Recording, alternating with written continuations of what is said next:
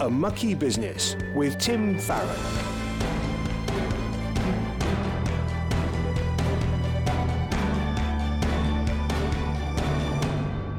Hello, I'm Tim Farron. Welcome to the show which delves into the mucky business of politics through the eyes of Christians. You might well think that politics is tainted by compromise and sin, and well, yes, of course, you would be right, but so is everything else. And I think we should be praying in an informed way for our brothers and sisters who operate in the world of politics. Today, we'll be joined by the returning Lord Currie, a farmer, businessman, and a member of the House of Lords. We'll be discussing the farming industry and how we as Christians should relate to it. But before that, last week I had the privilege of attending the National Farmers Union Conference in Birmingham. Meanwhile, down in Dover at the same time, a somewhat less official band of British farmers used tractor rallies to protest against their treatment by the government and the big supermarkets.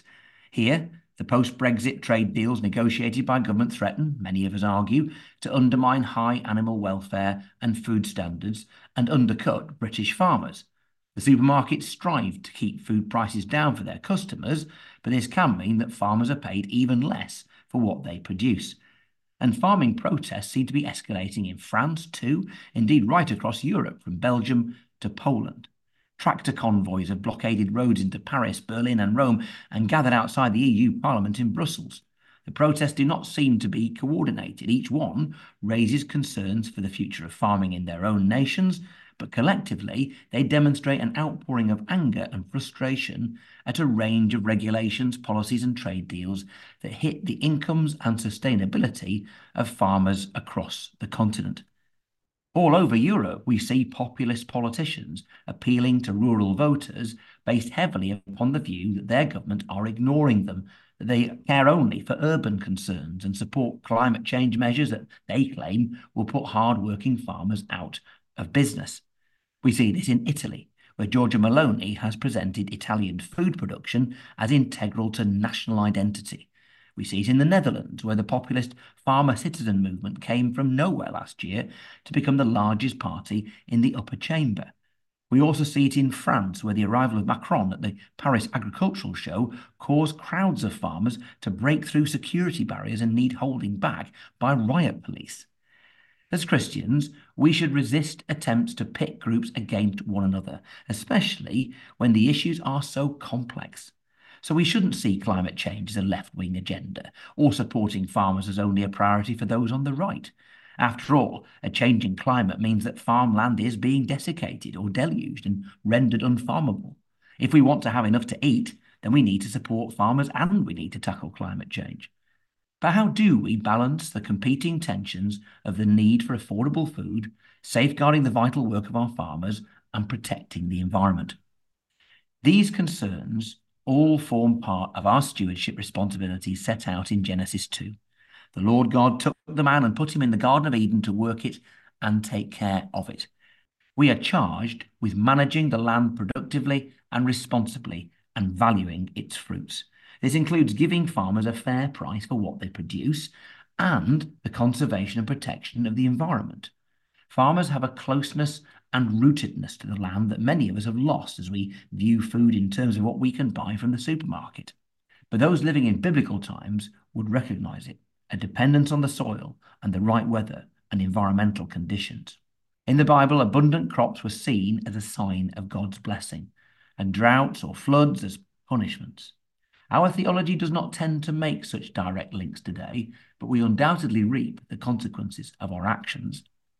If the land is polluted by chemicals and sewage discharged into rivers, if government policies actively dissuade farmers from growing food or reward corporate landlords for evicting tenants who farmed the land for generations, all of these things undermine our ability to feed our people and care for the environment. As an MP for a rural constituency with well over 1,000 farms and being my party's agriculture spokesperson, I care deeply about farming, about high-quality food, high environmental standards, and animal welfare. Farmers' livelihoods are precarious, like very few others. They not only rely on so many factors they have no control over, but small farmers must also wear multiple hats. They must be business people, animal experts, geology experts, skilled administrators able to understand changing government legislation and guidelines, practically skilled and strong and able to turn their hand to the never-ending jobs list. A standard day, which will be every single day because animals and crops do not take days off, could be from 4 a.m. until 11 p.m. Farming is a high calling indeed because it involves both feeding the country and saving the planet. But it's also very hard calling. This, along with other factors like demographics and isolation, has led to a feeling of rising hopelessness for many farmers. Tragically, it is the occupation with one of the highest suicide rates in the country. The world is currently afflicted by warfare, democratic uncertainty, disrupted trade routes, and displaced people. But we all depend on God's gift of our planet to sustain us. And we need to pray for trade deals and policies that uphold high standards of welfare and conservation and offer food security by supporting the farmers that feed us. We're commanded to care for the hungry and indeed to pray for our own daily bread. Let's be thankful then for those who God has ordained to produce the food that we eat and consider the politics behind making their job easier, not harder. A Mucky Business with Tim Farron. So to our guest today, the crossbench peer, Lord Don Curry. Don, you're really welcome. Thanks for coming back. Thank you very much, Tim. It's good to talk. Well, now we often ask guests to share their story of coming to faith, but given you've been on the show before, Don, we've sort of ticked that box already. So if it's all right with you, I was going to ask you a slightly different opening question. Since the last time you were with us, has there been anything in your life which you're happy to share where you've seen God at work or been challenged by him about an area of work? Tim, I'm always absolutely amazed at how God works in our lives. It is such a blessing to be doing the things that I do. I have to pinch myself, when I think about my background, growing up, leaving school at 15 and growing up on a farm and now finding myself in the House of Lords. It's just miraculous how God has influenced my life and placed me in this place of responsibility. Now, it is a huge honor, but it's also a huge responsibility to be doing the things that you do, that I do, where we have to witness daily and try and be faithful to God's word. But I suppose the most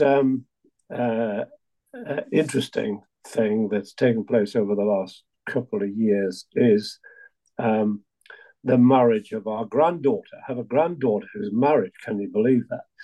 And Wow. she's such a lovely Christian girl, married a young doctor, and the two of them are so enthusiastic about their faith. And to see these young people growing up in the fear of the Lord and so committed and enthusiastic is such a wonderful blessing. And we just pray for our families constantly. They're a blessing, but we have other grandchildren we continue to pray for. Don, it's great of you to share that with us, and it is really encouraging and wonderful news for you and Rhoda that is the case. That is fantastic. Indeed. So let's talk about farming then. So last week, maybe didn't get as much coverage as the party conferences, but the NFU, National Farmers Union Conference, was last week. I was there briefly. You were there for a longer period of time. How would you say the mood was there? Farmers are going through a period of real uncertainty. There is a deep concern about the future. Everyone accepts that we're going through a transition. We've left the European Union. We're going through this 7-year transition from the basic payment scheme, which farmers were very familiar with, understood very well. It's sort of been the fundamental way that farmers have been supported for most of the last 70 years. And that's being dismantled, and it's being replaced by the new environmental schemes, where farmers are paid for public goods, and those public goods are mostly in the environmental box together with the public access. there's no way that the support farmers enjoyed under the basic payment scheme is going to be replaced by these environmental payments. And so, particularly the livestock farmers, those farm up in the hills and in the rather more remote parts of Britain, are feeling very vulnerable indeed and deeply concerned about the impact of this on their livelihoods. If I can just add one thing, Tim, I've been saying this a number of times recently. The farming world that I grew up in, so the latter half of the last century, was influenced by the 1947 Act, and farmers were rewarded for producing food. It was entirely about producing food to the detriment, one could argue now, of the environment. So we produced food without taking enough account of the impact of our management systems on the environment, whether it's water quality or habitats, wildlife, etc. The belief now in the farming industry is the pendulum has completely swung in the other direction, 180 degrees. So we're now looking at being paid for the environment, but not being rewarded for producing food. And if we got it wrong during the latter half of the last century, the risk is we're going to get it wrong for the next half of this century, because we're not getting the balance right. No, and is it possible, do you think, to kind of farm and produce the amount of food we need as a country whilst also taking care of the environment? It doesn't need to be an either or. No, it doesn't. And I think that's the challenge, is getting the balance right, the right level of reward for both delivering on the environment and producing food. Now, the policy that current government are pursuing at the moment assumes that the market will deliver sufficient return for producing food. In other words, farmers will get paid from what they get from the marketplace. Well, as you and I know, the market is dominated by largely by very large and powerful retailers. And so the market is not working perfectly in and not delivering adequate returns for the farmer. So in a perfect world, farmers would get the returns from the market, but that in fact is not happening. And that's coupled with a deep concern about the trade deals the government has done and whether farmers' prices are going to be undercut by cheaper food produced to lower standards. And of course, I guess in a world which feels increasingly uncertain and with wars and interruptions to trade and what have you, relying on food from overseas might not be quite the safe bet it perhaps once was. In fact, when this policy was designed, it was designed after Brexit. There was no war in Ukraine. We weren't subject to the same global disruptions that we've had. Inflation wasn't as rampant as it's been over the last couple of years. So the policy may have been well founded on principles, but the world has changed, and the potential now for food supplies to be disrupted in a very uncertain world is quite high. A Mucky Business with Tim Farron. We're joined by crossbench peer Lord Don Curry. Don, it feels to me, I don't know if it does to you as well as a person who is a farmer, but as an MP for a very rural constituency, there's a higher proportion of farmers and farming families who are Christians than perhaps the average in society. First of all, do you think that's right? And if it is, why do you think that might be? I think it's a mixed bag, Tim. I think there are some geographic areas where there seems to be a larger number of Christian families in the farming community than in others. I would like to think it's because we're living in God's creation, very close to this amazing world that God created. And farmers rely entirely, on the weather, on the natural environment, on the soil, all the stuff that God created. It's what we are entrusted with to manage as stewards of his creation. And that should make us more aware of God and his power and be more dependent on him.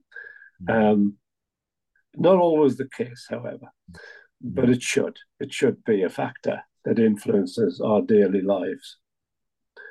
And one of the interesting things, Tim, I was at a science centre, Rothamsted, a lot of years ago, and the scientist was talking about soil. And he said an amazing thing. He said, once soil is completely degraded, you can't recreate it. And so God created the soil. And of course, as we know, his creation was perfect. And it's our responsibility to look after that soil, because once it's gone, it's gone. We can't recreate it. Only God can create soil. Isn't that an amazing thing? It is amazing. And we talk about what it is to be a farmer in the current political climate. And obviously there's the transition, as you said earlier on, from the old farm payment scheme to the new one. So it feels like a particularly uncertain time for a lot of farmers. And for farmers, again, living often quite isolated existences in this current situation, we see that death by suicide is horrifically common amongst those who work in farming, and serious mental health more widely. What can the church and what can politicians do about this? It is a deep concern. A young chap in his early 40s took his own life, not far from where I live in Northumberland. I knew his family well, and it was an absolute tragedy for everyone. And the whole community has been shocked by what has taken place. And farmers, as you say, do live often isolated lives. There was much more connection between neighbours when in the farming world I grew up in than there is today. We worked together a lot more. We collaborated at busy times. We went to help our neighbours. They came and helped us. We don't see that as much today. And the church and the farming charities have a key role, I think, in trying to provide some obviously care, but a listening ear. I mean, Farm Community Network and the other charities are critically important. And the difficulty is reaching out to people in time, is relying on local knowledge to try and identify those who might need help and support, and be willing to share their concerns, because farmers are quite proud people. They don't like admitting they've got problems. And so we tend to have to rely on connections, on relationships, on neighbours to flag up if there's a concern so that we can intervene and help. But the church needs to be very much aware, and I'm having these conversations regularly, as I presume you are, with church leaders who want to try and help. So if anyone is aware of any issues with neighbours or friends, they need to flag these up so that we can reach out in time. Yeah. Don, for the last couple of minutes of our conversation, let's change tack a little bit and talk about being a member of the House of Lords. So this is election year. 99% chance the election takes place in 2024. Those of us in the Commons who are seeking re-election, it'll be a frantic and interesting year. What's it like being in the Lords in the run up to an election? There may be a change of government, but of course, members of the Lords are not standing for election. So what's it like at your end of the building? Well, we look at the other place, as we call it, with keen interest. And particularly those of us on the cross benches who are not involved. When an election is announced, of course, those on the party benches in the Lords, those on the Conservative bench, Labour benches, Lib Dem benches, they all are required to get stuck in and help the party and go and lobby and go to constituencies and knock on doors. Where we on the cross benches just observe this with a little bit of humour and interest, because we're not party members, so we don't go knocking on doors. So we take a bit of time off, which is very welcome. But of course, it is important. It's important to us who's in power and the policies they are pursuing. Clearly, everyone is influenced by the outcome of an election. There is a certain, we're going to see this right through until the election takes place. There's a bit of a bemusement about one party trying to outdo the other and promise more and more. And I think on the cross benches, we look at this with a little bit of cynicism, thinking, well, we need to be realistic about what's possible in this world. But the policies that each party will pursue clearly are important. And as a Christian, I'll be looking through the Christian lens at what statements are being made by the political leaders, by each political party, about what they might include in their manifesto and how that might impact on society as a whole, and whether it might challenge the Christian faith and our ability to continue to witness to that faith. One other Lords-related question to ask you. David Cameron's surprise elevation to the Lords early this year, last year, I should say, and is becoming the Foreign Secretary. How has that been received amongst your colleagues? I think it was initially quite a surprise. In fact, a huge surprise that he was brought back into government and as Foreign Secretary. It's a very unusual position to be Foreign Secretary in the House of Lords. I mean, as you know, normally Foreign Secretaries are in the Commons, are accountable to the Commons. So he's in the Lords. He's a very polished performer when he's standing at the bench. He's an experienced politician. And most of us have been quite impressed with how he's responded to questions in the Lords. I still think it's a rather odd arrangement.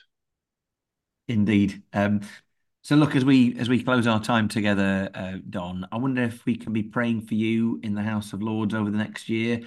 What would it be good for us to pray for? I always, as you know, Tim, always pray for wisdom. And we're encouraged to pray for wisdom, and rightly so.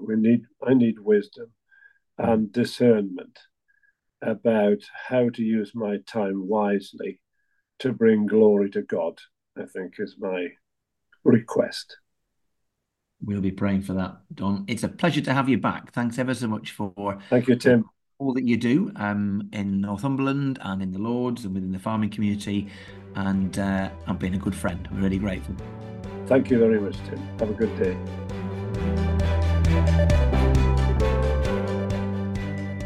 Each week, we give you the opportunity for you to ask any question you'd like about this mucky business of politics. Now, it might be how an aspect of this world impacts us Christians who work within it, or maybe there's a particular issue that you're struggling to make sense of. Well, I'd love to hear from you and attempt an answer. So please drop me an email to farron@premier.org.uk. Well, this week, Tim has been in touch. Hello. And Tim says, last week, a number of MPs said they had no confidence in the Speaker of the House of Commons. We've also seen similar comments about recent Prime Ministers. The Bible tells us to use words that build people up. So how would you justify saying you don't have confidence in someone's ability to do their job? Well, Tim, thanks for the question. Last Wednesday night, people will remember an absolute furore in the House of Commons because the Speaker, Lindsay Hoyle, selected a Labour amendment for debate or vote ahead of an SNP one on the day of an SNP-led Opposition Day debate. It was all about Gaza. There were concerns about MP safety because of the hostility and rising tensions over this particular issue. And there were calls after this for Lindsay Hoyle to resign from the SNP and indeed some quarters of the Conservative Party as well. Now then, I think, Tim, you're very right. We are called to build people up. We're certainly called to speak with grace and kindness and to be thoughtful of, mindful of others' feelings. My view is simply this. There are times when somebody has, in their office, abused it, overstepped the mark, and they will have lost the confidence or indeed the right to continue in that role. But from my perspective as a Member of Parliament, you've got to be very sparing about the times you deploy the call for someone to step down or resign or to say you have no confidence in them. Having no confidence in somebody is not the same as saying you disagree with somebody. There's often people who are in power that I disagree with. That's not the same as me thinking they aren't legitimately in that place.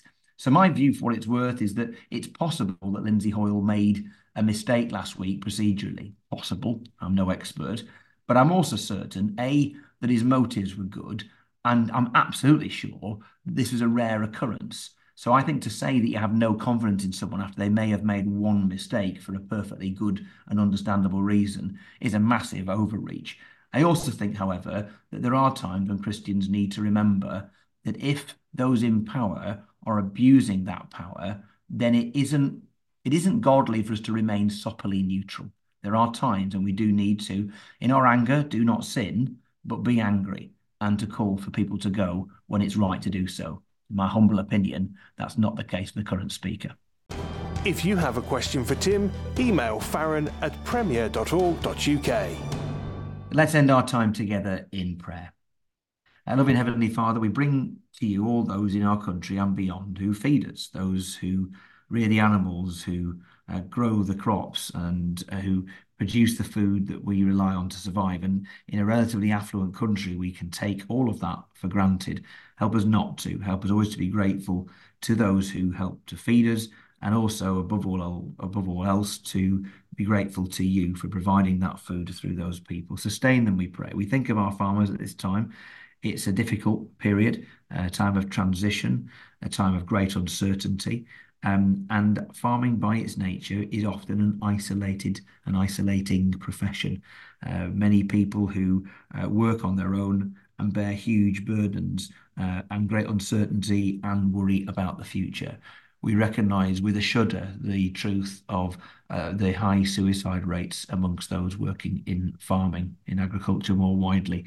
And so we just pray that through a variety of organisations, and we thank you that they exist, you would deliver support to all those who work the land and who provide the food and who feed us. We just pray that you bless them, provide them with people to turn to. We pray for the church. We pray for the work of Christians in rural communities. They would reach out to those who are the most isolated and give them that thing they need above all else, even more than food, which is the hope that can be found only in Jesus.